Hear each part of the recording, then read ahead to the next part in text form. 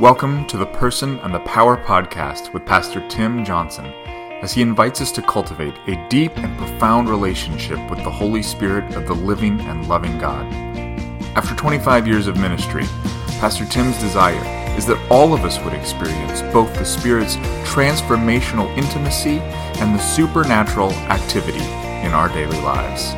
Now, here's Pastor Tim. Hey, good morning, good afternoon, and good evening. Hope and pray this finds you well wherever it finds you. So a couple of reasons to celebrate here as we start this podcast. First, not necessarily in order of importance, but this is my 50th podcast of The Person and the Power. Kind of cool. I've been plugging along for almost a year. And now we're still, I know I'm having a blast, especially in this series of finding the Ruach HaKadosh, the Holy Spirit in the Old Testament. Having a blast. Hope you are too. Hope you're encouraged. Hope you're challenged. And hope you're blessed. That really is the prayer for each one of these podcasts, that Holy Spirit meets you wherever you are to encourage you, to challenge you, and to bless you. So, the second reason is this is the fourth day in southern Indiana where we have had temperatures in either the high 50s or the low 60s with, wait for it, sun. Come on. It is, now I'm a winter lover. I'm a snow lover. I'm a snow fan and a winter lover. And yet I'm okay if in early February in southern Indiana, if spring springs a little earlier. I'm okay with that. But, come on, it's coming. The cold is coming, the rains are coming, and maybe even snow might be coming. So you know that. So, but we'll celebrate while we have a chance. And there's one more celebration, and that is, goodness gracious, we love what God's doing with the Joshua Center. The Joshua Center is the training center that started out of Firmers Chapel, the church I am blessed to pastor for the last 19 years, and now it's its own entity. It is it's its own entity called the Joshua Center Global Inc., and it's the 501(c)(3) nonprofit, and it is the training center to raise up leaders to learn how to be led by the Holy Spirit, to change a culture, to be determined to do so, and to be inspired by the Word of God, and to be deep lovers and students of the Word of God. And this year, that's what we're doing. We're looking the entire year. We're looking at how to study the Bible. Come on, most of us don't even read the Bible well.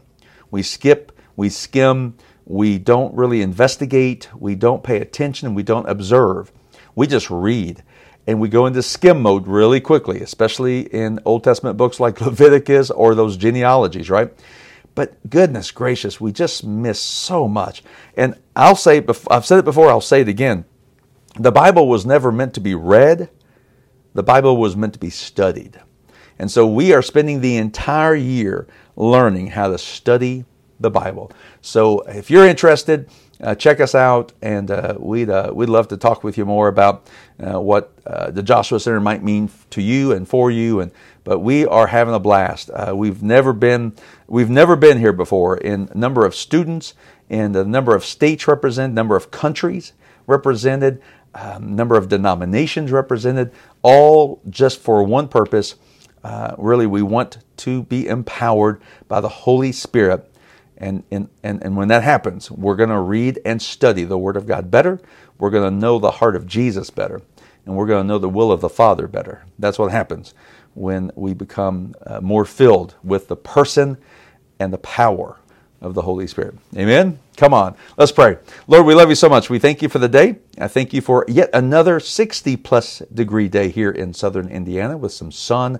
I thank you for this 50th podcast on one of my favorite stories of the entire Bible. Now, Lord, I could say that about a lot of them, right? And I probably do. I think I overuse the word favorite, I know. But this is one of my top, it's got to be one of my top 5 stories probably. Here we are. We're going to be landing on the Mount of Carmel with Elijah and with some prophets of Baal. But we're going to see the story before the story. So I think most of us know the story, Lord, of those prophets and the fire coming down on the mountain. But we're going to know the story before the story. So ask and pray your blessings upon us as we read the Word, as we engage in the Word, and as we allow your Holy Spirit to do a deep and good work here in us. Transform us, Holy Spirit, we pray. In Jesus, your mighty name. Amen. Amen. All right, here we go. 1 Kings 18 is where we're going to be. And we're going to see, like we've been doing for the last several weeks now, we've been finding the Holy Spirit in the Old Testament, Ruach HaKadosh. And we talked about this several different times, but spirit, Ruach can mean spirit, it can mean wind, it can mean breath. But when paired up with HaKadosh, it's spirit of holy, or it could be the spirit of the holy. And so it is Holy Spirit. And so we know this to be the person and power of the third. It's the third person of the Trinity. So as we have done, we're going to continue to read through Scripture. And here's the backstory of the contest on Mount Carmel. All right, I've been on Mount Carmel twice. Amazing. I mean, brought to tears. You stand on a mountaintop where you know fire from heaven fell. Come on. Does it even get better than that? So I've been blessed to stand on that mountain with my wife and with dear friends who have gone with us on trips to the Holy Land for several times. But twice I have stood on Mount Carmel, and both times just awed, blessed, almost, again, moved to tears, thinking and reading the story and thinking through the story and just so... just almost have to pinch yourself. Is this real? But there's a story before that story. So we do know the story, right, of Elijah and the prophets of Baal and they have Ashtoreth, the idol gods, and going to the mountain, and here they are. They're calling out all of their prophets, calling out for their God to the 850 prophets, 450 of Baal and 400 prophets of Ashtoreth, and so they're calling out to their God, burn up the sacrifice. Nothing happens, and he's doing doing what we call holy trash talking. Maybe your God is busy, and maybe even, and yes, the Hebrew means he was relieving himself, like in the bathroom. Maybe your gods are in the bathroom. So holy trash talking, and then you got Elijah. He says, "Well, let me go, and I'm going to prepare the sacrifice." And you know what happens, right? He pours 1, 2, and 3 large jars, 4 large jars 3 times. So 3 times 4 equals 12. 12 and 7s and 3s. 3s and 7s and 12s are really important numbers in the Bible. Have you figured that out? So, but anyway, 4. He filled 4 large jars 3 different times. Boom, boom, boom, and just saturating the ground. Saturating. I mean, it was drenched. The trench was drenched, and kaboom! The fire flashes down from heaven, burns up everything. I love the Hebrew word. It licks up even all the water. So the fire licks up the water. It's almost as if the fire were personified. Almost as if, I don't know, the Holy Spirit and fire? We'll come to that here a little bit later, but we don't know that. That's a supposition. But I love the story before that story. And I think we miss it because we get to the big drama part. But here's the story before the story. We pick up in verse 1, chapter 18. So later on, in the 3rd year of the drought, the Lord said to Elijah. So hang on. It's almost like you got to read what? Chapter 17. So chapter 17, Elijah is asked to pray. He's asked to pray for a drought upon the land of Israel. Why? Because Israel is under a king, King Ahab, his wife Jezebel, and they have brought ruin upon they brought ruin upon the nation by idolatry. Again, 400 prophets of Baal, 450 prophets, or 450 prophets of Baal, 400 prophets of Ashtoreth. And so here they are. God is using Elijah to pray for drought. And so there's drought upon the land. So it's been drought for 3 years. Now we're going to know as we finish up chapter 18 and go into chapter 19, you do know that Elijah prays for rain. And it stops, right? So Elijah is able to pray for rain now to stop the drought. And how many years does it rain? The same number of years it didn't. So there's going to be a 3.5 year drought and then a 3.5 year rainfall. By the way, that equals Oh, 7. Anyway, so the punishment against Israel is complete now. Completion, 7. And so, but can I ask a question? How's your prayer life? Can I just ask a question? How is your prayer life? You can ask me that too. Pastor Tim, how's your prayer life? Elijah prays and it stops raining. It doesn't rain for 3 years, 3.5 years.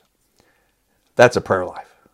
And then he prays and it rains for 3.5 years. That's a prayer life. That's the prayer life I want. Guess what? That prayer life is empowered by the Holy Spirit. Come on, guys. The Holy Spirit. And James tells us this. You know, James, I love the passage of James and where it talks about the fact that guess what? Elijah is a man just like us. Elijah's just a man just like us. But his prayer life was supernaturally charged. I said his prayer life was supernaturally charged. How's your prayer life? I hope and pray. How about we just right now? Holy Spirit, would you supernaturally charge our prayer lives right here, right now? Whatever it takes. Now, we have to be willing. We've got to step up to the challenge. We have to present ourselves, right? But would you do whatever it takes? And would you invite us, for us to take any steps needed, to have a supernaturally charged prayer life? Holy Spirit, would you do that within us right now? Amen. All right, how's your prayer life? So as we continue in verse 18, so we just have to stop, right? And this is what good Bible study does. Good Bible study, you know, here's what we do with reading. Later on in the 3rd year of the drought, the Lord said to Elijah, "Go and present yourself to King Ahab. Tell him that I will soon send rain." So Elijah went to appear before Ahab. We just read it like that. Stop in the name of the word. Anyway, stop in the name of Jesus. And read and study. So later on, so even that invites what? What does that invite? I'm reading from the New Living Translation. But what is that? Whatever your translation is, stop. If there's a therefore, you got to stop and go back because you got to figure out what the therefore is. Therefore, later on means something's happening in chapter 17. Something. Now, Elijah is introduced to us in chapter 17, and there's this beautiful story of the widow of Zarephath, and so, but later on in the 3rd year of the drought, so now we're kind of 3 years into Elijah's ministry, the Lord says to Elijah, "Go and present yourself to King Ahab." Now, you would just read right past that if you don't do a little study. In the little study that you would do, you would go back you would go back one chapter earlier in chapter 17. Now Elijah, who was from Tishbe in Gilead, told King Ahab, "As surely as the Lord, the God of Israel lives, the God I serve, there will be no dew or rain during the next few years until I give the word." Look at that boldness. Look at verse 2 and 3. Then the Lord said to Elijah, "Go to the east and hide by a Kerith brook, near where it enters the Jordan River." So go to the east and do what? Hide. Somebody say hide. Okay. Go to verse 18. Go to chapter 18. Chapter 18. Go and present yourself to King Ahab. Verse 1. So now the time of hiding is what? Over. Now it's the time of presentation. As you and I are led by the Holy Spirit, there are seasons, there are moments, there are times that we are to hide. There are times we are to back away. There are times that we are not to be in the front. There are times that we are not to be seen or heard. There's a time for everything. But that time is dictated by who? Ruach HaKadosh. Ruach HaKadosh, Spirit of Holy, Spirit of the Holy One, the Holy Spirit, the Holy Ghost. So as we continue to devote ourselves to a very profound and deep relationship with the very person of God. This is the person of God living within us, the Holy Spirit. As we devote ourselves to cultivate that kind of relationship, profound, that we would hear a whisper.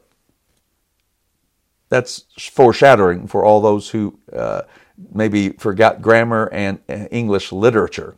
In English literature class, foreshadowing is hearing and reading something that's going to come to play later. Say later. Say whisper. Say foreshadowing. So anyway, come on. We put a whole lot of. Apparently, we have a whole holiday for a groundhog, and the groundhog's supposed to do what? Foreshadow spring. Come on, the Word of God is a little bit more important than groundhog, right? Puxatani Phil. We got to see the foreshadowing, and so I just know that we are called. If we're developing and cultivating a deep relationship with the Holy Spirit, you're going to hear His whisper. You're not going to need anything else. You're sure not going to need a 2x4. You're not going to need a billboard. You're not going to need an earthquake. You're not going to need a fireball. You're not going to need a windstorm. Anybody know what I'm talking about yet? You're going to need a gentle whisper. That's all you need, just a gentle whisper. So are you, and this is going to be the theme of the story before the story. So again, the story of Elijah, Mount Carmel, wonderful, beautiful movie, Hollywood material. But it's the story before the story that I think is pretty amazing. So, I love that all. But so go present yourself to King Ahab. A couple of problems. King Ahab hates Elijah. Elijah knows that King Ahab hates him, and Elijah knows that he might die if he goes before King Ahab. But he says, okay. Verse 2 just simply says, Elijah went to appear before Ahab. All right? So there are times to present yourself. There are times to hide. Okay? And that's dictated by who? The Holy Spirit. Meanwhile, the famine had become very severe in Samaria. Verse 3, so Ahab summoned Obadiah, who was in charge of the palace. Now, Obadiah was a devout follower of the Lord. Once when Jezebel had tried to kill all the Lord's prophets, Obadiah had hidden 100 of them in 2 caves. He put 50 prophets in each cave and supplied them food and water. Is this the same Obadiah that is one of the minor prophets? There are arguments about both. There could be, he may not be. We just don't know. There could have been as many as 4, I think, or 5 Obadiahs in the Old Testament period. So we don't know. But we do know this. This Obadiah was a devout follower of the Lord, and this Obadiah saved the Lord's prophets, and he still served under an evil king. So the Lord gave him favor. The Lord gave him great favor to serve in the court of King Ahab. And notice this: listen to this. They were out. King Ahab and Obadiah. They were summoned together. Look what they're doing. Ahab said to Obadiah, we must check every spring and valley in the land to see if we can find enough grass to save at least some of my horses and mules. So they divided the land between them. Ahab went one way by himself, and Obadiah went another way by himself. Guys, the king himself, when the king himself is going out trying to find grass to feed and save some of his mules and horses, and he's taking probably his top aide, Obadiah, the famine is severe. Amen? I mean, this famine is severe if the king himself is out there on his hands and knees trying to find grass. Okay? So as Obadiah was walking along, he suddenly saw Elijah coming toward him. What's Elijah doing? Coming to meet Ahab because the Lord tells him to. Obadiah recognized him at once, bowed low to the ground, and said, is it really you, my Lord Elijah? He asked. Yes, it is. Now go tell your master, Elijah is here. This is where it gets really fun. This is where we see the Spirit, the Holy Spirit in what Obadiah is going to say. This is going to go so fun. So verse 9. Oh, sir. oh, sir. Obadiah protested. What harm have I done to you that you are sending me to my death at the hands of Ahab? So what does that mean? He explains it in verse 10. For I swear by the Lord your God that the king has searched every nation and kingdom on earth from end to end to find you. Wow. Now listen, we did this in Bible study even this past week. Isaiah, great prophet Isaiah, had an incredible ministry, didn't he? Back up a little bit. 2 things. Number 1, Isaiah served and was told this in the vision in chapter 6. God told him in the vision, chapter 6, you're going to go to people who aren't going to listen to you, who don't like you, who hate you. God bless you, good luck. And he goes. And for 60 years, somebody say 60, 6 decades, 60 years, you're going to have a fruitless ministry. That means people are going to not like you, they're not going to listen to you, and they're not going to do what you tell them to do. 60 years. I am not asking you, the Lord telling Isaiah, to be successful according to the world. I am asking you to be obedient to me. When you read through Hebrews 11, you might see something about Isaiah. All the way in verse 37, in that heading of those who did not see the promise when they were still living, but they were still obedient and faithful. Hebrews 11, the hall of faith, the hall of fame of faith, right? Some were sawed in two, Hebrews 11:37 says. Jewish tradition tells us that after serving 4 kings, Isaiah under Manasseh, finally Manasseh had had enough, and he sawed Isaiah in two. What Obadiah is saying about Ahab and Elijah. Elijah is a great prophet, right? And a king has been searching from end to end, from kingdom to nation, wanting to kill him.